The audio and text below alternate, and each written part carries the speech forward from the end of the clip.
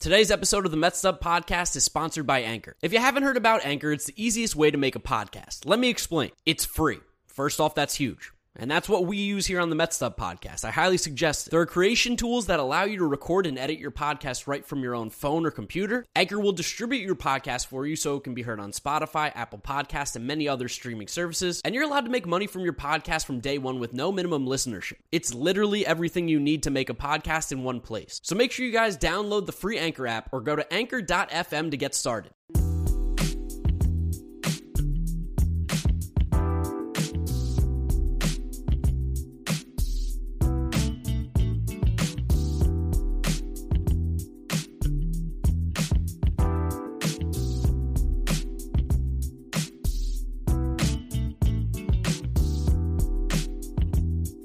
What's up, Mets fans? Back here for episode number 26 of the Mets Up Podcast. Of course, I'm your co-host, Draftneck Mark Luino, here with James Shiano. Jeter had no range, talking about the New York Mets series, finishing it up against the Atlanta Braves last night. I guess you guys are going to hear this in the morning. And it was another weird series. The Mets offense has been all over the place. We got some more injury news here. We got guys making debuts. We got guys coming back from the IL. McNeil, Conforto back, Nimmo on the way. It's been a really, really weird week as a Mets fan, and I think it's going to get better. I mean, Game 4 we ended up winning, as a little spoiler for those of you who didn't watch, but you're all big Mets fans. You've watched the games. But we had a good start and a good end to the series. The middle was not so much. So we got a lot to talk about here, of course, as we always do. Make sure you're following us on Twitter and Instagram at MetsUp. You can also subscribe to the YouTube channel, MetsUp Podcast. No video this week because I am currently in North Carolina at the MLB Draft Combine, and the internet at the Comfort Suites is not particularly great. So me and James had to cancel the video portion because it was just lagging so badly. So we're going to do audio only this time, but for the next episode, I should be in a place with stable internet, so we should get videos back then. So apologies for that. Make sure if you are listening to us, Apple Podcast, Google Podcast, Spotify, wherever you are, specifically Apple Podcast, drop us a rating, 5 stars if you're enjoying it. Drop us a review too. It really does help us get more discovered on the Apple Podcast algorithm, whatever that thing actually is. That's a mystery.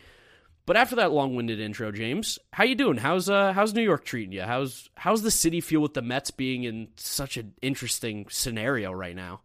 The city's great, man. There's tons of people walking on the street every single day. Mets hats, Mets shirts, Mets jerseys. I love Let's Go Metsing a Stranger. It's one of my favorite pastimes to do in New York. Really anywhere where I see anyone wearing Mets gear. It gets a weird look like 25% of the time, but you build a lot more love for the team that way. You usually catch people off guard, and they're like, oh yeah, that's right, I'm wearing Mets stuff. Yeah. I was very tempted to do it to the Mets scout today at the draft combine. I saw him. He was decked out in full Mets gear, and I was about to be like, let's go Mets. I'm like, he honestly probably doesn't care. So, you know what? I'm going to not be awkward. Dude, also, at what point is, that guy just not even a fan? He's just at work. Yeah, he's at work, and he cares about getting young guys that will eventually make it, and I'm sure once they do, he's like, I did my job, and as long as I'm still here, I'm feeling good. Exactly. So let's hop into game 1 here, because we had DeGrom back, and we had the weird doubleheader, of course, the 7-inning games, but that's been a little bit of a specialty of the Mets this year. And luckily for us, in game 1, like I said, we had DeGrom, and DeGrom was so sick again. This guy, it doesn't make any sense. Coming off of a shoulder injury, coming off of the elbow injury, it doesn't seem like he's ever going to slow down.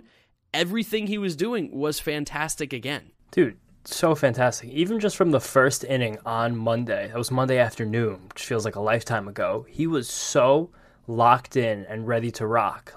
Especially the top of that Braves order is terrifying, from Acuna, Freeman, Albies. I don't know if there's any team in baseball with a better 1, 2, 3. I was literally just about to say that is probably one of the best 1, 2, 3s in baseball, top 5 at worst. Dude, one of the best I even remember in our lifetimes. And he just dominated them off the jump, and you're like, all right, we're back. Everything's good. That at-bat to Albies in the first inning on Monday really put into perspective, what was happening, and just the fact that Jake was okay. It was similar to that Domingo Leyba at-bat in Arizona about a month ago, which started Arizona's skid, which is crazy to think about. That was a month ago, and Arizona's still losing games from that. It's the fact also we're comparing Domingo Leyba, someone who basically doesn't belong in the major leagues. The Ozzie Albies, a perennial all-star, is funny, but Jake did the same thing to him where he just dropped slider on his back foot and he was completely clueless. Yeah, I mean, just DeGrom has the ability to make some of the best hitters in baseball look like they don't actually know what sport they're playing. That's what he did to the Braves in Game 1. What's crazy, too, is because he had those 3 perfect innings from his last start, and he, I think, had another, 2 or 3 perfect innings in this game, right? Mm-hmm. He was en route to technically get a perfect game at some point, and I don't remember who broke it up, but he was doing stuff that you're like, this dude's just having one of those days. Yes, he's not going to be able to throw a no-hitter or a perfect game because of the 7-inning doubleheader rule, and you get the Madison Bumgarner thing going on here with the no-hitter can't officially count. But he was just so dominant where it was like, I think you'd allow it because of the 3 perfect innings from the game before. And then if he did another 6 perfect, you're like, that's a perfect game in my eyes. Oh, yeah, that'll definitely count. He actually has retired, I think it was 34 consecutive batters in the first inning, which is more outs than a perfect game. That's so silly. And he hasn't allowed a run in how long? I know he had a streak going. I think it was also in the 30s, 30-something innings. He was also the first pitcher in baseball history to allow 1 or 0 runs in 12 consecutive starts. Not his first 12 starts of the season. He's definitely the first pitcher to ever do that. But the only pitcher in the history of baseball to allow 1 or 0 runs in any 12 consecutive starts. I always love to mention it on my channel that, when we watch Mike Trout, we're watching the best player in baseball, but also one of the greatest to ever play the game, if not the best. With Jacob deGrom, we're not watching just the best pitcher in baseball. We're watching possibly one of the greatest to ever do it. Every single time he goes out on the field, he has the ability to do something special, and you should seriously stop what you're doing, turn on the Mets, and at least watch Jacob deGrom when he's on the mound. Yeah, I've had no reservations about saying that either. I think Jacob deGrom right now is in the midst of one of the best pitching runs the baseball world has ever seen. He's not even right. There were times on Monday where he kind of lost control. The Braves were starting to hit the ball a little bit, I say 3rd, 4th, 5th inning. Somehow he walked Kyle Muller after he was ahead of him. He just was absolutely steadfast on throwing sliders and getting them over, and he was so stubborn they weren't snapping the right way, and he kept throwing them and he walked him. It just doesn't matter. Whenever he is focused and he's concentrating and he's all in, no one can touch him. Well, I think even Ronnie brought it up on the broadcast. He's such a different animal that Kyle Muller at bat was super weird. First off, random. Kyle Muller is a house. That dude is a monster of a human being. He made Pete Alonso look like a child when he stood next to him on first base. But the other point that Ron made was that DeGrom kept going to that slider. And he's like, it's almost as if he knew that he couldn't get hurt, so he was going to throw it and throw it and throw it to get it right so that he could get the next guy out. Yeah, he just had to make sure the slider was the way it should be for the future. Yeah, and that's the kind of 1,000 IQ galaxy brain that Jacob deGrom is. He doesn't care about necessarily pitching to the pitcher appropriately. He's like, it's fine. I need to make sure I'm good for the next guy. Yeah, I have to make sure this slider works around Acuna. I don't really care about Kyle Muller, whether he's on base or not. I have to get Ronald Acuna out. It was also funny in this game when he just he swung and caught that liner off of, I don't even remember who hit it, but it was just a hot shot right back through the box. And deGrom just super casually, no emotion, just stuck his glove out and bang, right in. Nothing. He just circled the mound, came right back. Yeah, a lot of times when guys catch those, it's a big oh, look what I found kind of moment. But deGrom consciously made the effort of oh, a line drive, mine. He went out and grabbed it. The game is in slow motion for him. I heard Mark DeRosa while I was watching MLB Central talk about Yordan Alvarez at the plate and how the game looks like it's in slow motion for him. When deGrom's on the mound, it looks like everything around him is moving in slow motion. He's just in a different world. Dude, definitely. I would even say that the game moves in slow motion for deGrom when he's at the plate as well, because that at bat he had, I think it was the 2nd inning, where it was 2nd and 3rd, 2 outs. You could see that he was grimacing the fact that he couldn't swing. He knew he wasn't supposed to swing the way he's used to swinging. He wasn't supposed to do the full body swing. And he was just trying to swat at the ball. And he actually made decent contact and hit a fly ball to left field. But you could see in his eyes it was killing him. He couldn't drive in a couple runs for the team. Well, yeah, he knows that this Mets team has an inability to score runs for him typically, and how many games this year has he been the leading force behind the offense when he's pitching? So he's got to be aware that, hey, if I don't score, we might not score. So you guys don't want me to swing? I'm really good at hitting. Why wouldn't you want me to swing? I'm the best hitter on this team. I am hitting 500. At that time. But it was still not smooth sailing for the offense on Monday. We were very lucky to get that VR run in the first inning. He just really worked out some old school baseball shit, a walk. Lindor accidentally bunted him over. Like, not accidentally bunted them. Lindor was bunting for a hit. It wound up being a sacrifice. VR had the super heads-up play to tag from second to third on a fly ball to left field, which no one in baseball has the balls to do that. But he saw that Almonte, I don't remember his first name. Is it Yency? Abraham Almonte kind of caught the ball awkwardly moving back and towards the line. So VR hustled back to the bag, and then he touched up, hustled to third, made it in a slide, and he scored in a wild pitch. Like, that's manufacturing a run. The definition of it. Yeah, that's the Jonathan VR we like to see when he's playing that heads-up kind of baseball, like a little scrappy almost. Just stuff that, like, a lot of players don't typically do. It helps that Jonathan VR is also a madman on the base paths because, like you said, no one tags from left field to third base. He's a little bit of a crazy person. But if he didn't do that, we wouldn't have scored. And during the duration of this game, we would not have been ahead, and things would have been different because the Braves did get to DeGrom, like more so than most other people. We say they got to DeGrom as in they got two men on base at the same time. No one scored, of course. But there was that weird ball that dropped in between Almora and Dom off, I don't remember, the bottom of the order, someone. It was Kevin Smith, I think. I think it was Kevin Smith because Heredia was on base. And he was already hustling around third and when it hopped over the fence from the warning track. Ridiculous angle in that bounce. What a miracle that was. But it kept the Braves off the board and allowed us to have a big rally in the fifth and more or less put this game away. Yeah, it was nice to see that McNeil came up and immediately swung at the first pitch because, of course, that's Jeff McNeil. Do we expect anything less? The thing that was super frustrating about that inning, though, was Lindor, the 3-0 swing. In his wheelhouse, and he just popped up lazy to right field. Like, I respect the idea of being aggressive 3-0 and trying to jump on the pitch, but it was bases loaded, right? And 3-0 there. It was bases loaded, yeah.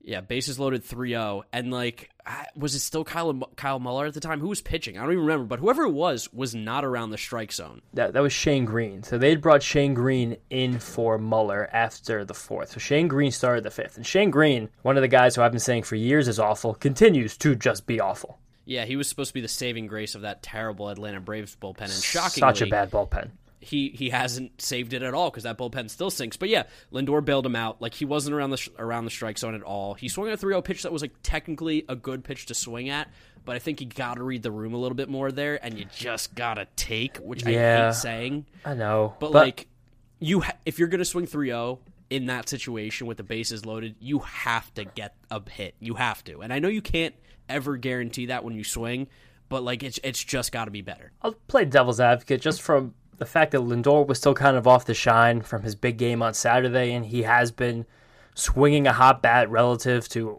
how he's been swinging the rest of the season. So I kind of, I don't want to say respect it, but I understand that he wanted to get a hit rather than a walk, and a lot of people this year have given Lindor flack for seemingly looking to walk rather than hit. So I like the aggressiveness, and he did get a pitch to hit. He just simply missed it, and he knew he missed it. Everyone knew he missed it. It was the same pitch he hit out tonight, just to jump ahead for today's game for a second. It was that low in, that the left-handed swing just pops that right out, and he just missed it. I don't hate that process. The fact that he was aggressive and took that hack is fine, and luckily, he was bailed out by our boy Dom Smith. Who, that was just such a bad at-bat, and boy did we Awful. get lucky. Because it was so bad. Swung at, like 3 balls, basically? Like, he should have been walked. And it was, 2-2 in the count? It was like a high fastball, outside slide. And especially, like, when Sean Newcomb comes in the game, like, we know who Sean Newcomb is at this point. The guy is he's allergic to strikes. He's allergic to being anything but a bad pitcher. He's just, like, I've completely, like, sold out on the idea that this guy can be anything that's, like, worth a damn. He's just bad, and he doesn't throw strikes. The Braves bullpen altogether is so ridiculously bad. The Braves bullpen is like a bunch of guys who met at like a Luke Combs concert, and they're like, "Hey, let's pitch." Will Smith, AJ Minter, Chris Martin, Shane Green, Luke Jackson. Like, are you guys kidding me? Did you guys all go like we're in the same fraternity at Kentucky? Like, how did you guys find each other? Why are you all on this team together? I mean, we know how much I love to give the Braves bullpen shit. It's just like, it's crazy that this bullpen is so bad, and fans thought it was good at the beginning of the year and were upset when I said it was going to be a big problem. What do you know? Their bullpen was a problem because it blew this game for them. They weren't winning, but it kept them out of it. It's crazy that the Braves, like, last year would have gone to the World Series if they had even a competent bullpen, and they managed to make it worse in the offseason. Yeah, they lost their 3 best arms from that not very good bullpen in Melanson, who is fake good, Darren O'Day, who's legit good, And then who was the third guy? It was technically Shane Green. Yeah, but now they brought him back, but they screwed him up because the guy basically lost his spring training. You tried to bring him on in mid-May, and now he's pitched a few haphazard innings, and he sucks. Like, that's not easy. Kimbrel. Look what happened to Craig Kimbrel, exactly, yeah. Like, that guy, it took him 2 full years to get back to being good. It's so important for these pitchers to get ready the right way. You can't rush dudes back. Yeah, and also, to backtrack, I wouldn't say those are the 3 best guys in this bullpen. It was definitely Melancon, Smith, and Martin still. Maybe O'Day sneaking in. And Matzik has proven to be, like, okay. But it's like malpractice what this front office did to this bullpen. It's fucked up, to be honest. No, it's not good, especially when they don't have the starters either that can go deep into the game. Like, yes, you got Charlie Morton, but Charlie Morton hasn't gone deep into a game since 2018 with the Houston Astros, so that's not the same Charlie Morton. He's a completely different pitcher now. You get 5 out of him, you're feeling good. Granted, later in this series, as we do a little foreshadowing, he went more than 5 and pitched pretty well against the Mets. So well. I also think that's a little bit of help from the Mets offense being abysmal because pretty much after this inning, there was no offense for the rest of the series until Game 4. No, literally. The Mets scored 4 runs on Monday, and then we did not score again until Wednesday. Wednesday. Yeah, and of course, just to wrap up Game 1 here, Lugo, not particularly great. I don't know if you saw anything in particular of concern. I just think like that's going to be something that happens. He's going to get hit at some point. So I think that his usage has been kind of strange. As there hasn't really been, from the outside, doesn't seem like there's been much of a plan or any type of consistency with the way that he's been coming into games or being warmed up. And I think that's worn on him, if I'm being honest. Like, he just looked really out of sorts on Monday afternoon. Like, something just looked wrong. Similarly to the last time he pitched, which I believe was Friday, where it just looked like things were more difficult than they should have been. So maybe they just have to everyone has to get on the same page. Like, this is going to happen. He's only been back 2 weeks now. Once he gets in a groove, once a rhythm is established, I believe he will be better. But all of his pitches were fine. He still looked good. Velocity was there. So I'm not concerned about Seth Lugo at all. It's just something to monitor how he's being used. Yeah. He was a guy, like, to go back to the old regime under the BVW days, like, it was very well known when Seth Lugo was going to be pitching. Like, I think it was like before he came to the park, like, Lugo, you're pitching today. And he knew what days he had off. Maybe we need to go back a little bit to that. I hope we don't have to. I'd like to be able to use him whenever we want. But... I think it's kind of like let's say you have your whole group of friends. And everyone's really tight. Everyone knows their role. And like, let's say you guys all play pickup sports together. You play basketball, football, baseball, whatever. Someone breaks their leg. They miss 4 months of playing outside with their friends.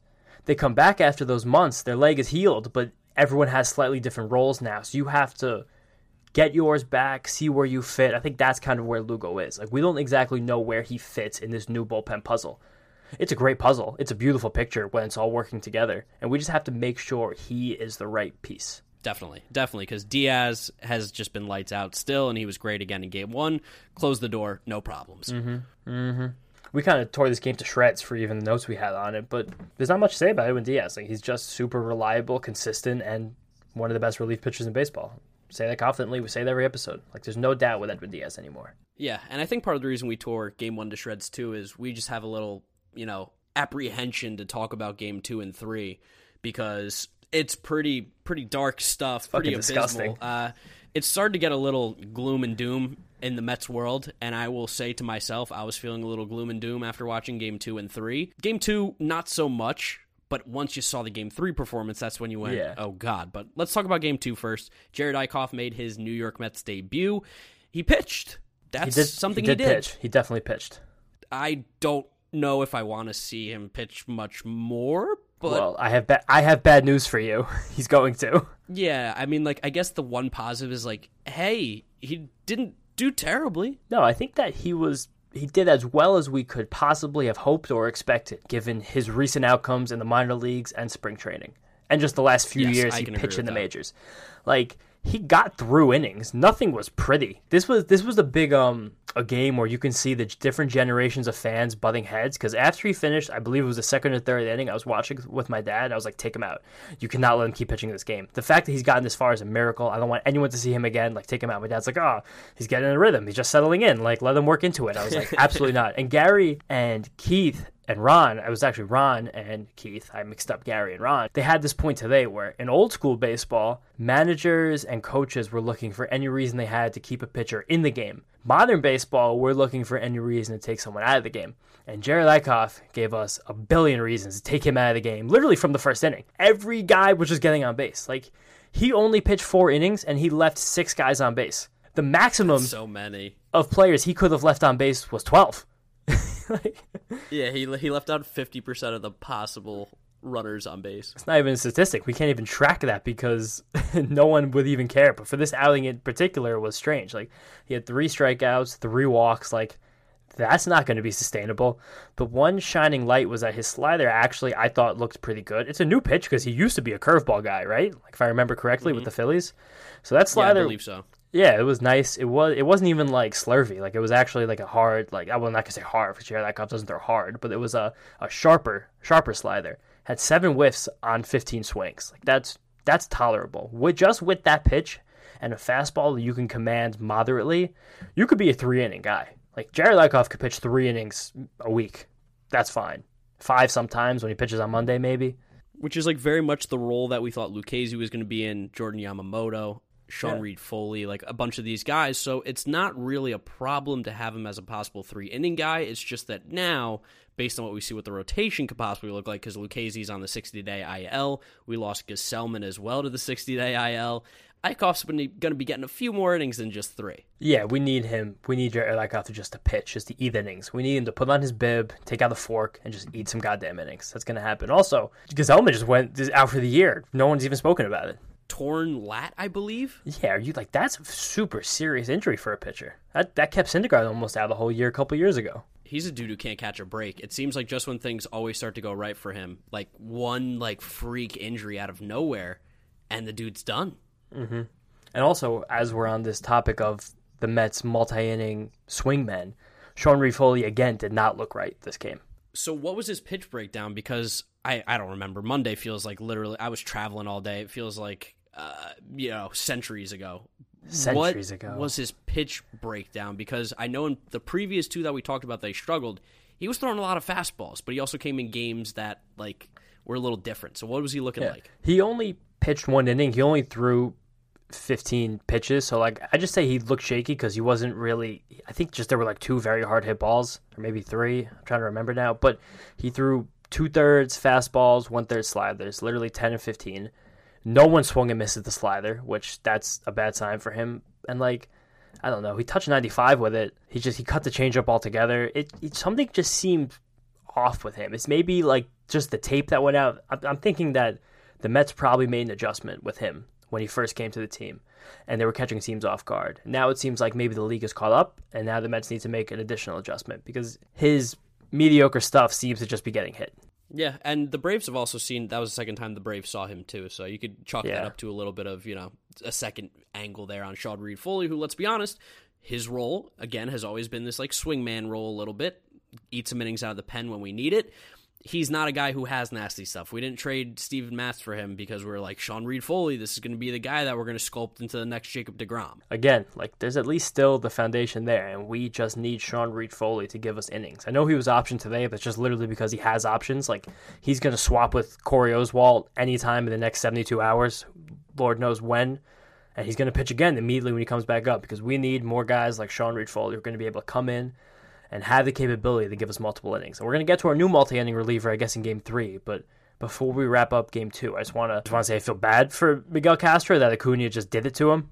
Just took over the game. He did the same thing on Sunday night in the second game of the doubleheader against the Cardinals, where it was, I think, also 0-0 game, and Acuna hit a home run. He just bodied them. That's what Ronald Acuna does. He's just good. He's just one of the best 5 players in the league. One of them is on our team. One of them is on the Braves. It just so happens that Ronald Acuna gets to play every day, so you really have to be careful with him. It's hard to beat him. Not many people do. So I can't get upset with Castro, like you said. Acuna he just did it. It's going to happen. Did it to him. It's funny to look at a guy like Acuna's stats, see he has I think it's 20 home runs now. That was his 20th home run of the season. And be like, when the fuck is someone on this team going to reach 20 home runs? September? Yeah, Lindor hit the home run tonight. And he has 9, and that leads the team. The Mets' stats are abysmal, just as a unit. It's crazy. Yeah, everything outside of pitching is pretty atrocious. Speaking of which, pitching, Trevor May, back, so looking back. really good. Completely back. He's just he's a fickle dude. No one touched Trevor May's fastball on Monday. He threw it 7 times. 2 of them were balls. He had 4 whiffs on 4 swings, and he got 1 called strike. Like, that's the Trevor May we need. The fastball was jumping out of his hand. He was putting it where he wanted it to go. This is a high-leverage reliever. This is the guy we signed. That was the guy we saw at the beginning of the year, too, when he won our Mets Macho Man of the Month or whatever it was. Like, that was the man it was, and it's good to see him getting back to that form. That award is the kiss of death. I'm scared to give it out for June. Terrified. I think we're going to stop because you gave it to Nito, and Nito I know, he stinks too. Nito's also on the IL. Hello? I know. Well, he got, I think, was that game 2 or was that game 1? He got hit by the pitch on the wrist. That was it. Yeah, retroactive or whatever. Oh no, that was game 1 of the double header. I remember like being terrified, being like, we don't have a catcher, for like a backup catcher for the second game of this doubleheader. Like if something happens to James McCann, Jeff McNeil, first game off the IL, is going to have to put the pads on because he's the emergency catcher. Yes, he has confirmed that on Twitter as well, that he is the emergency catcher when I tweeted it out this year. But really the whole story of game 2 was just the offense, and we ran ourselves out of multiple innings. Yep.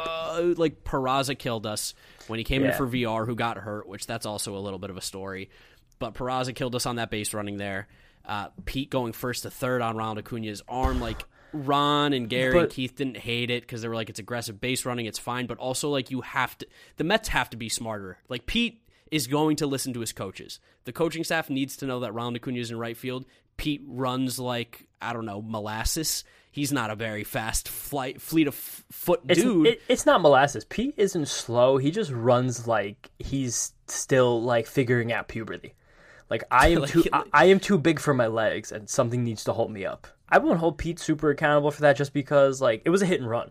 And when you have a hit and run, like in your mind, baseball sense, automatic, I'm going from first to third. Ronald Acuna is just a freak of nature, and that was also like the perfectly hit single where he basically caught it on 3 bounces and just came up firing, and he was coming in like his momentum was the right way, and he was still only thrown out by about a step and a half. And to be fair, Austin Riley did make a good tag, too, coming up to get the ball, which a lot of people don't do. Can I just say fuck Austin Riley for this game? This entire game, he acted like Nolan Arenado. He made so many sick plays, including the one in the 9th, or the 7th, I guess it technically was, where Pilar roped it down the line, and that would have the Mets win the game. The Mets win the game if that ball the Mets gets would have down. won the game. And also, I think there was one in the 4th or the 5th. I don't remember who hit it, but I remember a sharply hit ball. Maybe it was like the 2nd. That Austin Riley moved to his left and made a delightful play. And Gary was like, Austin Riley, not known for his defense. Yeah, no, he is the worst defensive third baseman in baseball. I think Alec Bohm might be the only worst one, but he's like number 2 worst defensively among OAA third basemen, which is like, my God, only against the Mets, man. Literally only against the Mets. But we just couldn't get a timely hit. We got our heads up our asses running the bases. This was a low point, and this low point definitely continued into the beginning of Game 3. The beginning of Game 3, probably like 7. The game starts 7:35, so by 8:00 p.m. on Tuesday was the lowest I've been all season with the Mets. Yeah, thank God I was busy watching high school kids take BP because I was getting texts from you and my dad. And it was not good. It was not good. My dad was super negative. You were just giving me information that was negative. Yeah, I was texting you some dark shit. And the dark shit was just like Stroman's leaving the game. What the fuck? Which is always terrifying because he's been so good for us. But we got good news today that the MRI came back negative. They're putting him on the IL, or are they not? I saw that they were not. He's simply day-to-day. I'm going to the doubleheader on Friday, so I was hoping he would pull like similar to what he did after the rainout against Miami in April. He was like, just give me the ball. Give me the ball back. But he's not doing that. That'd be nice. Yeah. Yeah, no. I mean, you got to treat him with some kitty gloves, too, here with the hip thing. No, I know. We do have to be careful. And it looked like he did hyperextend it. He was like doing that thing you do when your hip hurts where you like stretch your back, but like clearly like you can't fix your hip that way. And he tried to throw a pitch, and I think he was like, I could figure it out, and McCann came to the mound. He was like, you have to leave the game. Like, we really can't lose you for good. Yeah, no, we need Stroman here. There's no levity in this situation. Like, you cannot get hurt. It's not allowed. Like, if you might be hurt, you just have to walk off the field right now and get yourself right. Because to lose Marcus Stroman, my self-proclaimed most important player on this team, would be such a catastrophic loss based on the innings he's given us. He's the only Met starter who has not been on the IL. That's crazy. That's shocking. Shockingly, oh my God, that's so bad. I don't even want to think about it. Good news is he seems to be okay. Yenzi came in, and you've been a big Yenzi guy. You like Yenzi. My guy. He's one of our boys. Yenzi. And I remember you texting me, and again, you and my dad were in sync with each other. You texted me, Yenzi didn't warm up enough. My dad goes, he's ice cold. He looked flustered from the second he ran in, but he hustled in. I saw he was like panting. And he had like wide eyes looking at McCann and Rojas. I was like, fuck. And then he, like, the commercial break was short. I was like, shh, shit. And he threw the first pitch in 91. I was like, you have to be kidding me. Yeah, no, 91 is not what you want to see from Yenzi. He's not a fireballer, but 91's slow. No, my guy sits like 94, 96, and he immediately walked the first guy. I think it might have been our boy Riley, or it could have been Almonte. I don't recall. Whatever. Yeah, nonsense, minutia. And then someone had an infield single, walked the next guy, and he just looked like a deer in the headlights. And Lindor walked over to him, put his arm around him, pat him on the chest a few times. And I don't know, maybe he had some spider tack on him or something. Who knows what Lindor gave Yenzi D has. The confidence, the lion's heart, the power of 1,000 suns. But damn, he just diced up the bottom of the Braves order. And then spinning it around to Ronald Acuna. Struck out the side to get out of a ridiculous bases loaded nobody out jam. Yeah, Lindor, I think, is definitely like taking the role of the leader with this team, which is kind of interesting because he is coming into a team that was like pretty well knit and like close, but it seems like almost the injuries allowed for him to take a leadership role quicker than we expected. DeGrom's the leader based on his performance and play, but I do think like Lindor is like the captain of this team almost, in that like he's always hyping guys up, he's getting people focused, punching Jeff McNeil in the face maybe, whatever it is, but he gets these guys playing right, and he did it with Yenzi. I think that this Mets team was devoid of a leader before he got here. Like, while there were a lot of guys who've been here for a while, none of them really struck me as leaders, simply just because everyone was a little bit younger, and even the guys who had been here longer, like specifically thinking about Conforto, was not particularly outspoken. Like, Pete was the vocal leader, but he's a bit of a doofus, and Jacob deGrom just doesn't play every day. Like, a starting pitcher just really can't be a leader of a baseball team because they only play 20% of the games, if that. So it's kind of hard to anoint someone like that as a leader. So you kind of need a guy like Lindor, who's been to multiple All-Star games, who's played in a World Series, who is the shortstop, who's at worst the defensive captain, to be the leader, and it worked out. It did. Now, unfortunately, gave up a 3-run bomb later in the game, but did get out of it early. The fact that he gave up that 3-run bomb and it was the only offense for the entire game sucks, because he pitched well besides that. He, like, channeled his avatar state to get out of the second inning. And Dansby Swanson got one out by the fucking grit of his teeth, second row on those new seats that we put in to move that left field wall in. And, like, he did get all of it. Like, it was a nice shot, but it's like the real story wasn't that we gave a 3-run home run. The real story is our offense gave us nothing. The only hit we had in this game until 2 outs in ninth inning was Jared Eichhoff, an infield single. Yeah, that's embarrassing when Gerard Eichhoff, the pitcher, is getting hits before our actual Major League Baseball hitters. The most fucked up part about it was Eichhoff wasn't even the first Mets pitcher to pinch hit. Like, we were playing with such a short bench because Nido was still active and VR had the calf tightness or whatever it was, that Peterson actually pinch hit the inning before Eichhoff. Like, are you kidding me? Like, is this a fucking joke right now? Like, why don't we have players on the bench? You sent Nido to the IL today. You couldn't have sent him to the IL yesterday? Like, get guys on this team. We need bats. We need help. The team hasn't been hitting. The team has scored, 4 runs in the past 3 games? Like, why are we trying to get cute? I couldn't understand that. The worst part of it for me was that Alonso didn't start this game, which I guess just day off, whatever. I don't know why. It doesn't make sense when your team is slumping and you put your best power bat on the bench. It seemed like the Mets were just continuously waiting for the best moment to get him an at-bat, and it just never came. And we lost this game, and Pete never stepped to the plate. It feels like to me when they give Pete the day off, it's not necessarily because of a rest thing. It seems like more of a mental thing, because Pete has looked pretty horrible at the plate the last 6 to 7 games. He's been pretty lost from what it looks like. It seems like when they do these rest days for Pete, it's a mental rest day, and they're really, really trying not to get him in unless they have to, which builds into what you were saying, looking for the perfect scenario. It was, because, also, just a side note, I just killed a mosquito while you were talking. I'm really jacked up. He was flying around me this whole podcast. I'm really pumped. But, Bastard. We were down by 3, and there was a couple instances where there was a man on, and Pete was, warming up. He had a helmet. He had a bat. He looked like he was, getting loose, and then we just never brought him to the plate. And then he was in the on-deck circle. I believe it was the 6th or the 7th inning. There was a man on, and the 8th, whoever was hitting 8th was up. And never happened, and Peraza led off the next inning and hit a lazy line drive to get out. But it's just, this comes back to the thing that has been nagging me with Rojas most of the season. Not that he's made bad decisions, but he's tried to thread the needle a little too often. I think that comes from being a young, inexperienced manager, where you look for things to be perfect. I fall victim to this in MLB The Show. or at least I had when I played the game, where I wanted to just work out perfectly. Like, I want to go from my starter to my 8th to my 9th guy. Like, I want this guy to finish the inning. Sometimes you just have to let Pete Alonso get to the plate, because if you're down 3, it's a lot easier to win a game when you're down 1. Yeah, you know, or down 2. At least give us the opportunity. Yeah, give us the opportunity to score runs. Like, put Pete Alonso at the plate. Like, I know you want Pete to have the shot at a 3-run home run, but you talk about the mental rest day. That makes his resting way more difficult when you're like, hey, Pete, when 2 guys get on, you're going to save us. Like, that's not a rest day. That's the opposite. No, that's true. That's a good point. Like, if you really did care about the rest day, you'd throw him up there instantly so he could get back to not worrying about it. Yeah, just let him get in that bat. Let him take a couple hacks if he's going to pinch hit anyway. And also, there's no way that he was getting the full day off when you already knew that Nido and VR were unavailable and on the bench. Yeah.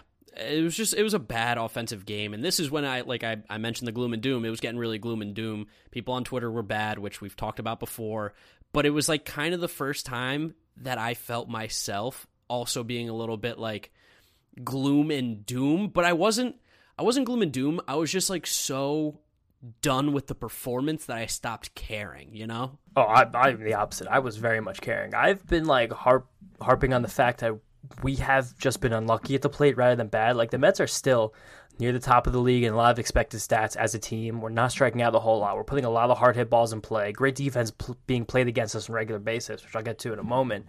But this game was awful. We only had 5 hard hit balls the entire game. We made Charlie Morton look like 2017 Charlie Morton. Like, this was Houston Astros Charlie Morton. This was a vintage performance from the old guy. And it had Keith, Gary, and Ron just buzzing about it because they love Charlie Morton. We know Ronnie loves Charlie Morton. He thinks he's one of the best 5 pitchers in baseball. Yeah, which is just so insanely wrong. And you know Keith is just dying at any point to give like an old guy who plays baseball like it was the 80s. Yeah. Like, give him a shout out, because Keith is becoming a little crotchety, which is sad to say, but Keith has been crotchety for years. I don't know where you've been, but I think his crotchetiness though is like really coming to an all-time high. Like, he hates how baseball's played right now, and he's making it very well known. I think Keith, like probably many of us, just kind of laments the product. Just the fact that at some point this product sucks. Like, there's not a lot of balls that are put in play. There isn't a lot of great opportunities for strong defenders to make you go, wow. It just doesn't happen. Like, again, the Mets this game had 2 hits.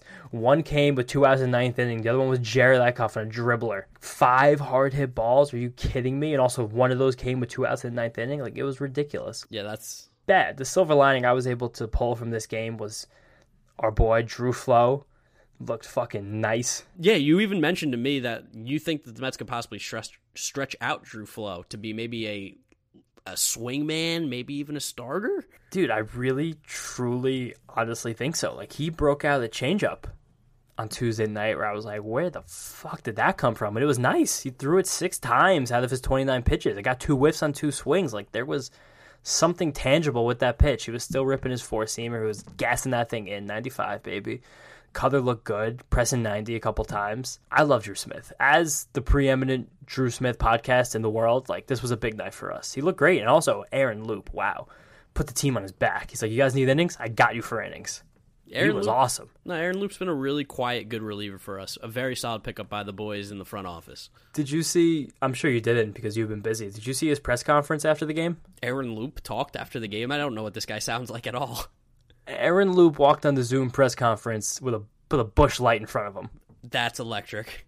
Crazy. That's electric. I have just gained so much more respect for Aaron Loop for just openly drinking after a game. We threw 40 pitches. It's like a lifetime for the guy. That's like what was it, like 2012 Boston Red Sox? Like drinking some beers and stuff. That's crazy. Yeah. He was wearing a camo hat too. It was just like, yeah, Busch, American beer. Busch. The game when Jared Eichhoff has your only hit until the 26th out, like, this is what you have to cling to. Aaron Loop throwing 40 pitches and saving your bullpen for another day. But luckily, we can put this behind us and forget the gloom and doom because, the offense is so back, baby. Let's go. We're 100% back. I know we've been talking about the most recent game on this podcast for the last few episodes. I think we're going to keep doing that in the future, but this series was so stark and different, the first 3 games compared to tonight. We wanted to lead into the happiness. We wanted to reel you guys in with sorrow and sadness before we drop the hammer that our offense is so fucking back. We're so goddamn back. Having Conforto back is so huge. So huge. Like, I love Michael Conforto. It just lengthens that lineup so much. I love it. He just fits so snugly right in the middle. When he smacked that double 110 off the bat in the first inning, I got out of my chair. I was like, we're back. We're completely back. Like, there he is. There's the guy. McNeil was even smacking the ball around today really well. Should have had a home run on that first inning ball. Dude, that ball died. That ball had a 770 expected batting average, and Ender Inciarte, the rat fuck, made it look like a can of corn. I was frustrated at that moment. Yeah. Frustrated. You know what, though? We got Inciarte back because he tried to catch Luis Guillorme's home run, but no, you don't do that to our king. Not Luis. Never. Not half of the G unit right there with Luis Guillorme.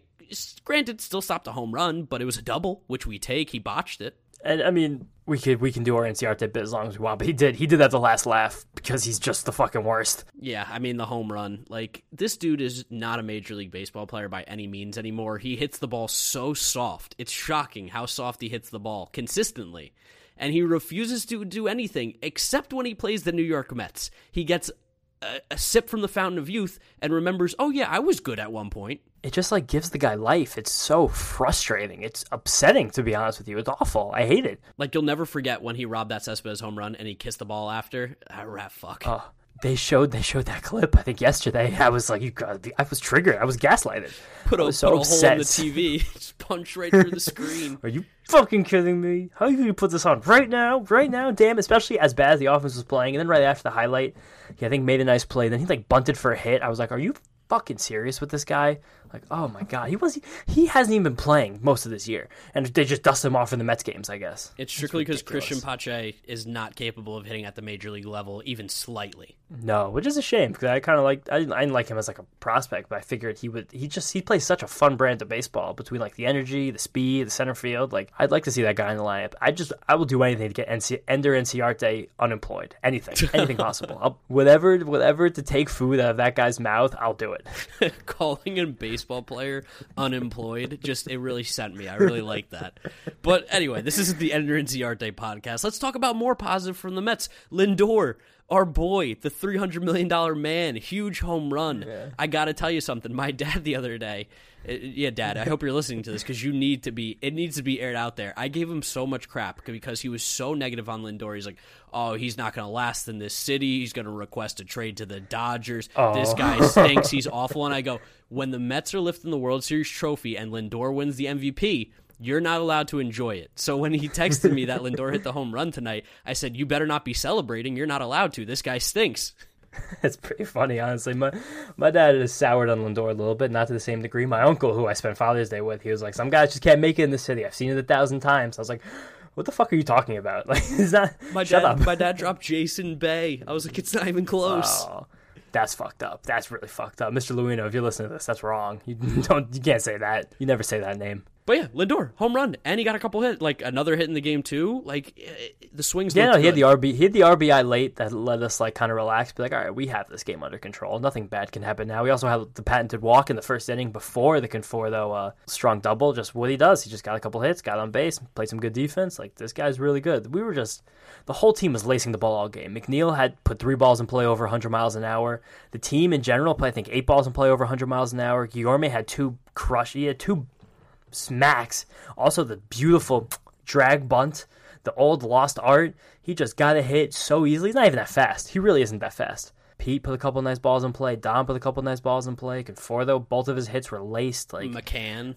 Yeah, McCann. I totally forgot about McCann. McCann, the RBI late as well. He had the double in the mid-innings. We were just moving. This was the first time in a month where I looked at the Mets lineup before the game and I didn't like laugh or like pinch myself because like I have to try and see if this is real. But this was real. Kyle Wright's not a good pitcher, and the Mets made him look like not a good pitcher. We love to make guys look better than they are. We've seen it this week. Luckily, the bats woke up and we made Kyle Wright look like the pitcher he truly is. I'll never quit on Kyle Wright. Just the fact that he went to Vanderbilt and he was a high draft pick and he throws hard with multiple off-speed pitches. The second he gets off of this Braves team, which seems like they're just bad at developing pitchers. Yeah, they just have no ability to develop any sort of pitching. Based on their lack of depth. Yeah, once he finds his way to like the Astros, the Dodgers, the Padres, or the Mets as a free agent, I'm so in on Kyle Wright. Kyle Wright's gonna have a great second prime. You can put the James Shiano pitching stamp on that right now. Kyle Wright is gonna have a great second prime. But dude, our offense, like, talked about it early in this episode. I've talked about it for a couple shows in a row now. We just continue to hit the ball really hard and not get lucky. Like Derek Carthy, and no one follows him on Twitter, is aware of him, you should check him out. He is the creator of the BAT-X projection system. It has been proven over the last 2 seasons to be the most accurate projection system, public projection system that we have available to us as fans. You can find it on Fangraphs. If you want to win your fantasy baseball league, just go to the Bad X, go to Hitters, click WOBA, and get the guys who are at the top of it, run your league out of the water. But he ranks the Mets, based on his system, as the 8th best offense in baseball. That's based on the results we've had, not the results we expect. This team has still been hitting the ball. We just haven't been finding it. Like, these are going to drop. The water is going to find its level. We're going to even out. Like, based on his metric, we're the 5th least lucky team in baseball, which that's a little bit, that's mumbo jumbo, I understand. But watching these games night in, night out, like, I feel that. Like, balls continue to find gloves. Austin Riley made 3 diving plays in one game the other day. The guy's made a diving play since he was in junior high. Like, this is a joke. Yeah, we are going to start to click. We're going to start to click. We're getting more legitimate bats back, which lengthens that lineup, puts more pressures on these pitchers. They have to make pitches. You essentially every night with the Mets lineup recently got a few free outs, whether it was from Nito recently, which pains me to say. Nito, the pitcher, Mason Williams, Albert Almora, whatever it's going to be, there was a spot at some point where you knew you could just get out of a jam if you were in it. The Mets getting their guys back, that makes it a lot harder now. You remember Janeshwi Fargas? Remember that week? Janeshwi Fargas, Cameron Maybin starting at the same time. Cameron Maybin playing a week and not having a hit. Cash Money Maybin, Khalil Lee. Yo, I forgot about Khalil Lee. These guys were part of our team for an extended period of time. And Wilfredo Tovar, Jake Hager. Wilfredo Tovar. Jake Hager and Wilfredo Tovar, you can say what you want about them, but damn, did those guys crush AAA pitching. I was looking at some AAA stats for our prospect report that we're going to get to in a little bit, but god damn, were those guys all over the field at Syracuse. And, I mean, I think this transitions nicely into it. Let's talk about the guy who came up from AAA and made the start in his Major League debut. Yeah. You've been hyping him up. Oh, yeah. We now know it's Tylor Megill. Tylor Megill. Tylor Megill really impressed me today. He got into trouble in the 5th, which was his 3rd time around the order, but I don't even care. He looked pretty goddamn good. He did. He looked just really good. The Enciarte home run was basically the only blemish on his entire ledger. He was imposing. He seemed in control. He had a very good demeanor. He was throwing hard with command. Like, he was touching 97, which is barely even a part of the scouting report. And that fastball was jumping out of his hand. Jumping. Yeah, and you love to hear that. I really do love a pitcher that's got a good fastball, and it seems like Megill does, because we've seen what Jeremy Hefner can do. He'll sprinkle that magic on you, and he'll make those other pitches good all of a sudden. While that fastball was good, he was definitely relying on it. So this is something that the league will catch up to after a start or two. It accounted for 60% of all the pitches he threw, and it only had 1 whiff on 21 swings, which is way worse than I expected, especially watching it. It felt like there were a couple more, but the pitch did have 13 called strikes. He was putting it where he needed to. He was varying the counts he was using it in, and most importantly, he used it to set up all of his off-speed and secondary stuff very well. He used that changeup that we spoke about a couple weeks ago, the first time we even mentioned Megill, a lot, way more than I expected. It was the 2nd most thrown pitch, tied with his cutter, which based on every scouting report, every Twitter thread, everything I've heard, read, seen, listened to, talked about Megill, that was a pitch that is his difference maker. That was the one that's been developmental. That's the one that's going to be the difference between him being a bullpen guy or a starter, or probably a difference just between a major leaguer and a quadruple A guy. And it worked. He threw it confidently. He mixed it in a couple 2 strike counts. I saw him use it in a couple 3 ball counts. It impressed me. And also just the fact that he had the balls to use it. Yeah, no, he really pitched a very good game. You had 2 polar opposites there. You had Kyle Wright, who is the highly touted guy, has all the stuff in the world, but he's a thrower right now. He doesn't really understand how to pitch. Tylor Megill, granted, I'm not going to make some crazy outlandish call-outs yet, but he pitched. He used the stuff that he had, and he used it to his advantage. Where Kyle Wright, on the other side, just throws 120% every single time, and it doesn't work. Yeah, definitely. I do have a really creepy Megill stat. Gary actually mentioned on the broadcast for anyone who was watching. I don't think you were, so I'm going to share it right now. Tylor Megill debuted at the exact same age as Jacob deGrom to the day. Oh, my God. Weird. It's some kismet, scary, freaky astrology shit. 25 years, 10 months, 27 days. Jacob deGrom and Tylor Megill threw their first pitch for the New York Mets. And you know what's real interesting about Jacob deGrom's debut, too? Came, out of nowhere. Really just needed him from an emergency. And he had a nice little first start. Yeah, against the Yankees. And I have a funny personal story about that. I was looking to go to a Subway Series game that year with my dad. I think I was still in high school, want to go to a game, hang out with my dad, yada, yada. And on back-to-back days, Jacob deGrom was debuting, and the day before, Rafael Montero was debuting. And Rafael Montero was the big prospect at the time. deGrom was a no-namer. Montero had the hype. Montero had the fame. Montero had the shine. He was like, let's go to one of these games. Which one do you want to go to? And I was like, let's go to Montero. He's the more highly touted prospect. Montero lost to Masahiro Tanaka, who threw, I believe, a complete game shutout against the Mets. It made us look foolish. And deGrom, like, you guys know what happened to Jacob deGrom after that. He never went back down. Yeah, the rest is history. One is arguably one of the best pitchers of all time, and the other is Rafael Montero. So he's a member of Mets West. Yes, the Seattle Mariners. You can connect the dots on that one. There's no real hiding that answer there. The weird thing in this game, though, was Corey Oswalt. Now, Corey Oswalt's going to have to pitch. He got called up. I'm not the biggest Corey Oswalt fans. You've been a little higher on him than I have. You're not a huge Corey Oswalt guy. I'm not going to slander your opinions here. I prefer if you didn't attach my name to Corey Oswalt. Thank you very much. Yeah, but last year we were living together, like we saw him and you're like, I think he could be okay. And I was like, no, he was okay today. He was fine. He was fine. I feel like they used him because they just literally had to. Like the rest of this bullpen was kind of shot. And they used Castro to get out of the fifth inning jam. Like they used him as a stopper, which I thought was nice. Like that was the proper use of Miguel Castro in that situation. And they told Corey Oswalt, just like, get as many outs as you can. Figure it out. And he'll be optioned probably tomorrow. Even if he has options left, I don't know. They might just be okay DFAing Corey Oswalt at this point now that we signed Nick Tropiano and Goggle legend Vance Worley. It's crazy but that name is out there. Yeah, I can't be. He picked him up. He was pitching in like the independent league or something. But I don't know, Oswalt, like, he got outs. Like, at some point, this Mets team, we just need to find a couple of outs. Like, the fastball touched 94, like, that's okay. I remember a couple spring trainings ago, which is the whole reason I ever said I liked him, was that he touched, like, 97. I was like, if he touches 97, like, he could do something. If that's inside of Corey Oswalt, I would appreciate if it came out at some point. Like, that would make him a better pitcher, but that's all I got about Corey Oswalt. To all the negatives that we're saying about him, I think we gotta give him some props, though. He did give us 2 1/3 innings, and he kept the game where it was, really. He didn't cost us. He didn't make it more uncomfortable, really, by any means. We owe Brian Snitker a debt of gratitude for that, because when he was on the ropes and a tying run came to the plate with a pinch hitter, he opted to use Drew Smyly. Woo! The feared bat that we all know and love, Drew Smyly, the power hitter, the cleanup hitter, usually, when he pitches, right? Doesn't Drew Smyly hit fourth for the Braves? Yeah, Shohei Ohtani, Drew Smyly. He really bailed us out, and it was kind of chilling after that until we got to the 8th, and then Edwin Diaz just cleaned it up like he does. Because he's just so good in save situations. Mm-hmm. I don't think it wasn't technically a save situation, yeah, because he got, I think, his 16th save of the year. He's just money. He doesn't mess up. Yeah, I think it's because when we came in, it was a 3-run game, and we scored the 7th run, the top of the 9th. Yes, you're right. So, yeah, save situation. I mean, Edwin, we don't need to talk about him too much. You guys know the drill by now. He's just good. That's it. Super good. He's great. He's one of the best closers in baseball. And this kind of put a nice, tight bow on what could have been a disastrous series. Like, splitting and having a convincing last-game win, as opposed to losing 3 games in a row to the Braves after losing 3 out of 4 to the Nationals, would have had us in a bit of a tailspin.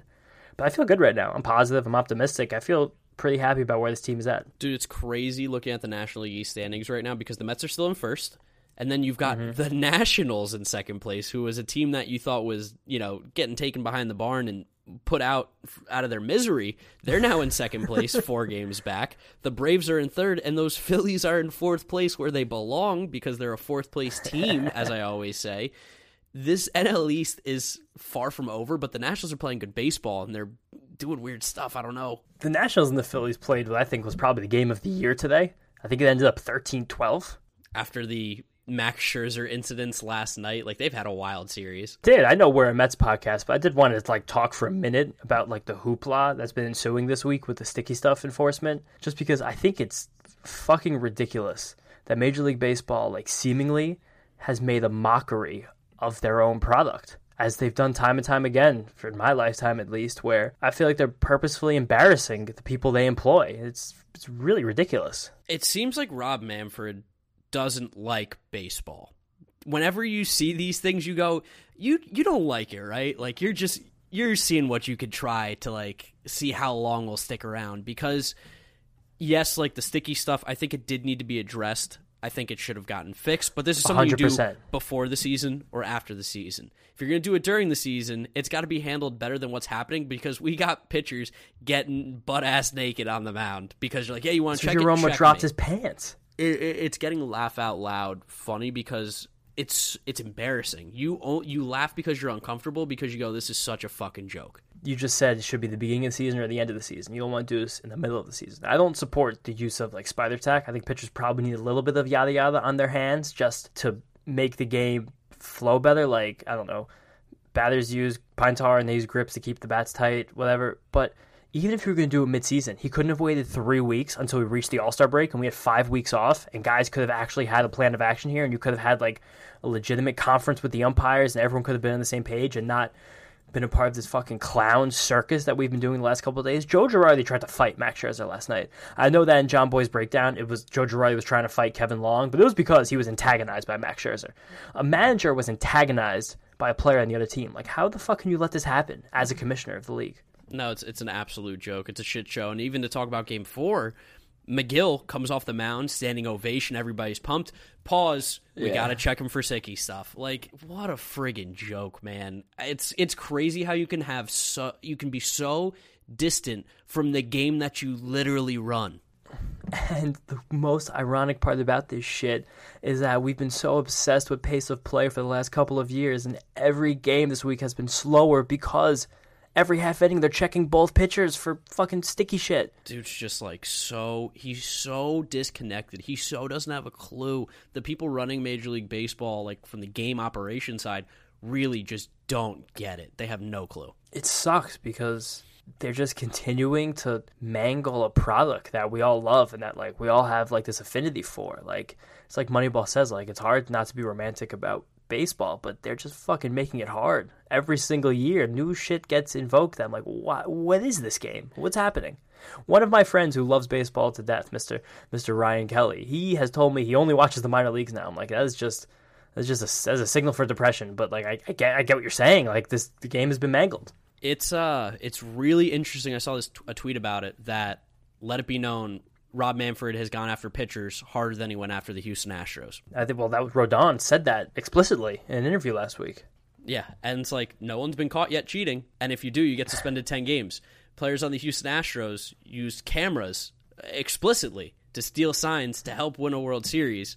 Not even a slap on the wrist. First-round picks from the MLB draft. Which, that is a significant penalty, but no players were penalized. No, it's a joke. But anyway, back to the Mets, I guess. I just want to get it off my chest. That was such a thing that happened yesterday. I was like just watching it unfold. It was shocking. It needed to be talked about. And I guess since we're going up against the Phillies too, do you want to do the preview of the Phillies series before we do our prospect report here to close out probably easily the longest episode of our podcast ever? Yeah, I guess. I don't even know how it's gotten so long, but for sure. Yeah, so let's talk about the Phillies series. We actually have our 1 day off until the All-Star break, which comes on Thursday, so we got a nice rest day. That's going to be huge because the Mets need the rest because we've got another doubleheader on Friday going up against the Phillies. Shockingly, no starters have been announced for any game in this series for the New York Mets. And for the Phillies, I have all 4 starters being announced in front of me right now. See, on Mets.com, I don't see a single one. ESPN has them all, and they announced them during the game today. They said at least the first 3. ESPN has plugged in Stroman to pitch on Sunday,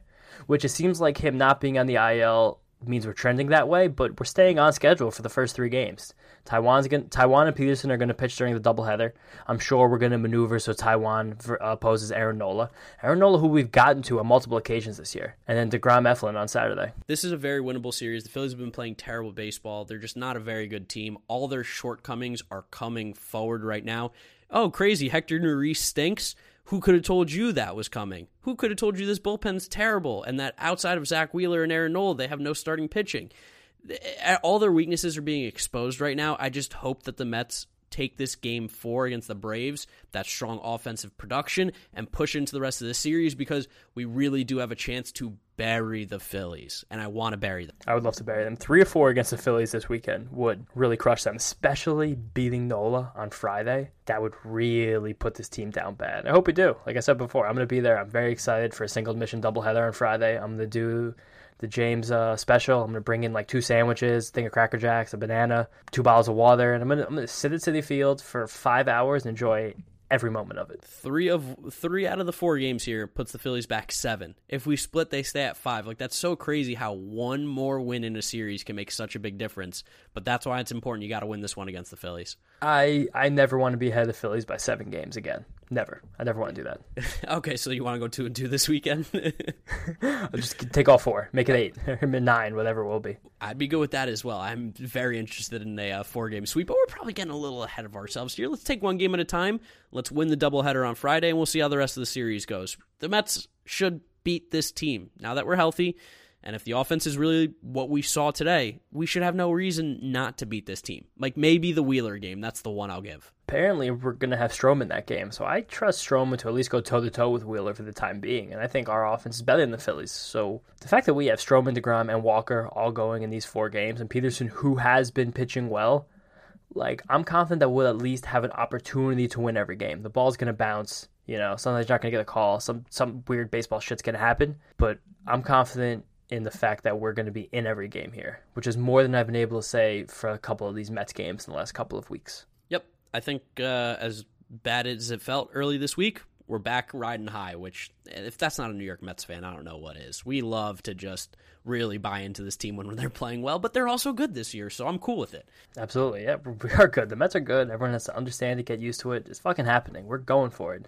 We're fucking going for it. Stevie is going to make a trade sometime soon, and that's going to pull us into our little prospect report here, because some of these guys that we've been getting to know pretty well on this show, other shows, Twitter, yada yada, a couple of these guys are going to have to say bye to. I'm pretty confident in that over the next month.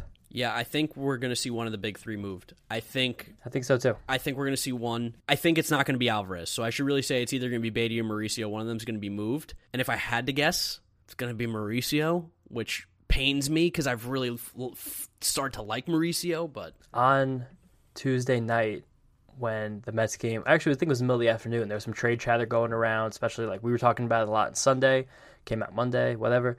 I put the poll up on Mets Up. Are you guys okay with trading either Mauricio or Beatty? I also left out Alvarez because I love Francisco. I love he's Alvarez. Untouchable. I don't want to trade him. Yeah, I think he is officially untouchable based on how he's performed at the next level, which we'll get to in a moment.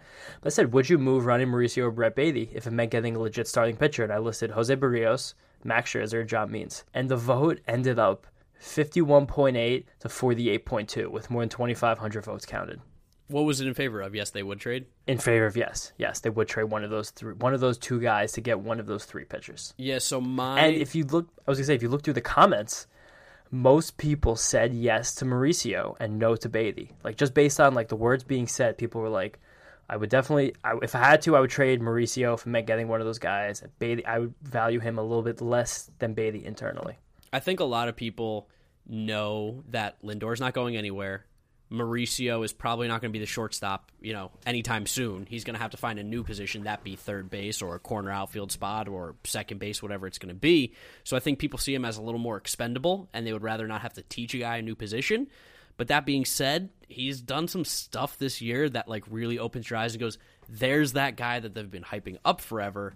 That's the dude we've been waiting for. So I don't know. My take has always been, if you're a team that can legitimately grab a good player, a guy who's going to help you win a World Series, you trade prospects. I've always been that's always been my stance. You trade guys who aren't guaranteed to get that guaranteed guy. So let's just say the scenario is Max Scherzer. Yeah, no doubt you trade one of those guys. The scenario is John Means, Jose Barrios.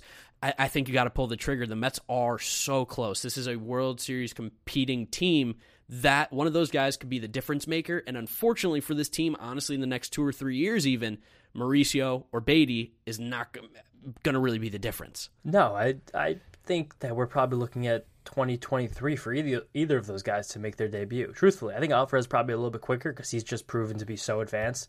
Not even that he has better stats than Beatty and Mauricio at high A, even though he kind of does. He's just different. Like, he's built different, to say like some corny cliche and shit. But that being said, Mauricio has been blazing hot. He's probably had his best 5 or 10 game stretch he's had all season. He's 12 for his last 30 right now, not including tonight because we don't have those stats yet, which is 1 strikeout.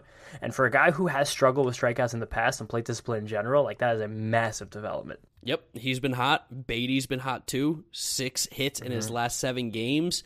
Alvarez, you talked about being different. He struggled a little bit when he first got called up, but since then he's been really good. It just continues to mash, and he's hitting for power again too, which is really, really nice to see. The three-headed monster down there in Brooklyn is just, it's so good. It's scary. Alvarez, since getting the call, has been 50% better than league average in high A. As a 19-year-old. He's 19 still. There's guys on this team. We looked at the roster net. We went there like 23, 24, 25. Alvarez is a child. He's a minor. He's 2 years away from a legal drink. And he is mashing. Yeah, no, he's really good. He's the guy who's untouchable. Beatty Mauricio, them playing well is great because, like, awesome. We got these prospects. But it also stinks because now, obviously, whenever we're involved in trade talks, people are going to be like, so how about Beatty and Mauricio? When maybe they might have looked at some other guys, because we do have some other guys that are pretty decent. One that's been heating up in particular, Mark Vientos, who we've talked about a lot on this podcast. We don't really know where he fits in. It feels like he doesn't. But him playing well is great because maybe he could be a guy that we ship out somewhere for someone who does fit in. Yeah, I would love for someone to call us asking about Mark Vientos because right now it does look good. He has hits in 8 of his last 9 games. He's had a couple home runs there. Like, the power's always been his thing. And apart from the power being his thing, the strikeouts are his thing. Like, even over this 9-game stretch where he has heated up, he still struck out 33% of the time with a batting average over 300. Like, I don't talk about batting average very often. It's a pretty archaic, outdated stat, but I think it's useful in to show a guy like Vientos who doesn't make contact very much. But even with a high batting average, he still just continues to strike out. We don't have exit velocity numbers on him. I'm sure they're through the roof because he's a big guy with power. So maybe he just develops into, like, I don't know, like even like a Miguel Sano type. Like, if you could play competent defense and hit like Miguel Sano, that's valuable-ish. Just to get a guy who hits home runs once in a while. Someone who I'm beginning to become more impressed with, I even think he probably has a higher ceiling than Vientos at this point, is your boy, the Gamecock, Carlos Cortez. Love to hear Carlos it. Cortez hit safely in 17 of his last 19 games for the Rumble Ponies at Binghamton. He's always been a dude that, like, even at South Carolina could hit. Like, that was always, like, he's a good hitter. And the reason he's, like, a switch thrower is because he had to find a way to get into the game at any point. So, in the outfield, he throws lefty because he gets a little better arm there, gets a little more range. In the infield, he plays righty, obviously. You just got to find a way to get him into the line because this dude can hit. You know what I learned today during the broadcast? That Billy Wagner was a righty at first. It wasn't because he broke his arm he learned how to throw lefty? You know, he had like a freak injury or something, and he could not throw righty anymore. Yeah, and he just happened to throw 102 with his left arm. Fuck you, Billy Wagner, but I love you. But also, fuck Ridiculous. you. You get 2 gods touch or 2 arms from the gift of God. 2 arms from the gift of God. Yeah, exactly. That's exactly what he had. And then those are the prospects who are doing well. I want to touch on a couple guys who've kind of been stanking. Your boy Jank Mangum has hit the skids at Double-A. Big time. 0 for his last 29 with 9 strikeouts. He did hit a home run tonight, so that 0 for 29 was broken by tonight, but that was rough. And you know what? It's okay because we're starting to get our guys back here, so we're no longer it doesn't matter emergency. anymore, yeah. Who else do we got? So let Jake Mangum marinate a little bit there in Double-A and try to figure out that pitching a little more. Yeah, just put in some teriyaki, plastic bag in the fridge, let him hang out. Let him just soak the juices up of minor league pitching. The other guy who's been stanking, which this is just has really upset me, and not even upset me, but just kind of, I don't want to even say surprised me, but just Sapuki. He still hasn't pitched since we last spoke, but I just still want to reference how crazy it is that Tyler McGill made his debut before Thomas Sapuki. Yeah, Sapuki's been in AAA for years. McGill had not thrown a pitch above high A before May 1st, and he's in the major leagues, and Thomas Sapuki just cannot, or I think it's Sapuki. I heard someone say Sapuki. It might be Sapuki. When he comes to the major leagues, we'll hear Gary, Keith, and Ron pronounce it, so I'll figure it out. But it's just crazy that this guy can't seem to get it right against AAA. That's a really bad sign. No, he's been super struggling. And just to go back to previous prospect reports, we talked about wanting the Mets to be aggressive with guys in the minor. Did with Tyler McGill, and look at it, it's paid off. It seems like being aggressive with him is going to end up paying dividends. I don't know. McGill had like a 35% K rate this year between 2 levels. Like, this guy, no one could touch him. He was handling it. Sapuki doesn't have that. He had a couple nice starts early in the season, but the control is shot.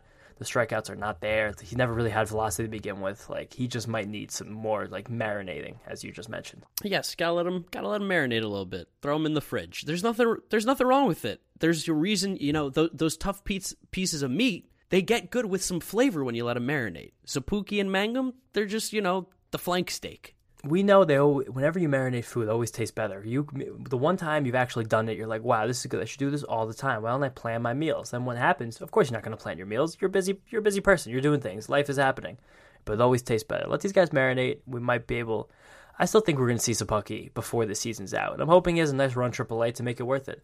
But before we go, I just want to talk about my guy, Alex Ramirez, 18-year-old in low A, hitting his stride. Over his last 10 games, he's hitting .304, OPS is over 800, 126 WRC plus, and 5 extra base hits for my wiry 18-year-old in low A. I freaking love this guy. He's gonna go all the way. This guy's gonna be a top 100 prospect. I have no doubt about it. I'm glad that you mentioned him at the start of the year because I really didn't know anybody besides Alvarez who was hanging around in like those low areas because the Mets really do have like a deficiency in like we got the top guys and then there's the rest. And it's good to know that there's a little something down there in Alex Ramirez, a little nugget that could, shine one day. Yeah, he's flashy. He's got some plus attributes, which I love. My other guy, Junior Santos, has turned into pretty good starts recently. My 6'7", hulking menace, 11 innings pitched, just 2 earned runs. Like the control is still shaky. There's still a lot of walks, not a ton of strikeouts, but got velocity. He's working on the off-speed stuff. Like, this is a guy who I think is really going to develop as well. He might not have, like, a super high ceiling unless everything actually syncs up, but this is a guy who I also believe will be a major leaguer one day. And also, our boy JT Ginn, Mr. Tangeray, first time he crossed that 5 innings threshold since he got Tommy John surgery, which is big. So, clap it up for JT. He's making progress. He's moving. He's figuring it out. Really happy to see that from a guy with tons of potential, especially after we dealt, Josh Wolf in the Lindor deal. For those of you who have listened this long, I need someone to tweet at us. Is it Gin or Gin? Because I honestly have never heard anyone pronounce it. He's JT Tangeray. Yeah, JT Tangeray. That's what we'll just call him. But yeah, if you get to this point, tweet us, Jeter Had No Range, Draftnik Mark, at MetsStup, how to pronounce his name, because I'd like to get it right, because he's going to be good, and he's going to be a part of a Mets rotation in the future. I'm glad to see he's pitching well. The Rays do a cool thing in their website where they have a pronunciation section where you can see the way every name on the team is pronounced, and it's pronounced by those players. It's very cool. I wish more teams did that. I think you're going to start to see it. You have to, just because, I don't know, I want to say these guys' names right. I'm sure they want their names said right. I'm happy that Twitter finally, after a couple of years, you can, maybe it's just the keyboard I have or the Mac, but you can hold down letters and the accents pop up. I like spelling guys' names right. Like, I would be upset if someone spelled my name wrong repeatedly on the internet. Well, it's like the whole Luis Robert Robert scenario. Like, we still just don't know. He also doesn't give you a clear answer. Like, in his first ever interview talking about how to pronounce his name, he's like, en Cuba es Robert. He's like, en America es Robert. And I was like, so what is it? He's like, I don't care. And it's like, no, you have to pick. You can't just say you don't care. It's like he says half of the T. It's like a half of the T. Robert. But anyway, sidetrack there. Yeah, we're off topic now. We've been going for like an hour and 10. It's hour 20. It's Jesus. 1:20. This is a late recording from us. I am exhausted from watching high school players play baseball for about 7 to 8 hours today, and I have to be up early tomorrow to watch even more baseball. So I'm not complaining. I'm super pumped. I get to watch some of the best bright young stars show off to Major League Baseball teams and hopefully get a chance to get drafted high, which is exciting. Couple guys that I've circled on my list. Couple guys I've been tweeting out videos for. Super exciting stuff. Follow me on Twitter at DraftNickMark and follow James on Twitter as well. Jeter Had No Range. We need to get this guy to 1,000 followers at some point. It's been too long. Yeah, I'm getting there. Yeah, you've been putting out some good tweets. Follow James. Jeter Had No Range. Follow the podcast at MetsUp on Twitter and Instagram. You could subscribe to the YouTube channel as well. The YouTube videos will be returning soon. If you're listening to us on Apple Podcasts, make sure you drop us a 5-star rating and leave a review. Give us some feedback. Let us know what you're liking or disliking or whatever you want to do. Just drop it in the reviews. It's Google Podcast, Spotify as well. And I think that's where we're going to wrap up here. Episode number 26 of the MetsStup Podcast. Thank you guys so much for watching. We'll talk to you after this Phillies series this weekend. Peace out. Thanks for listening.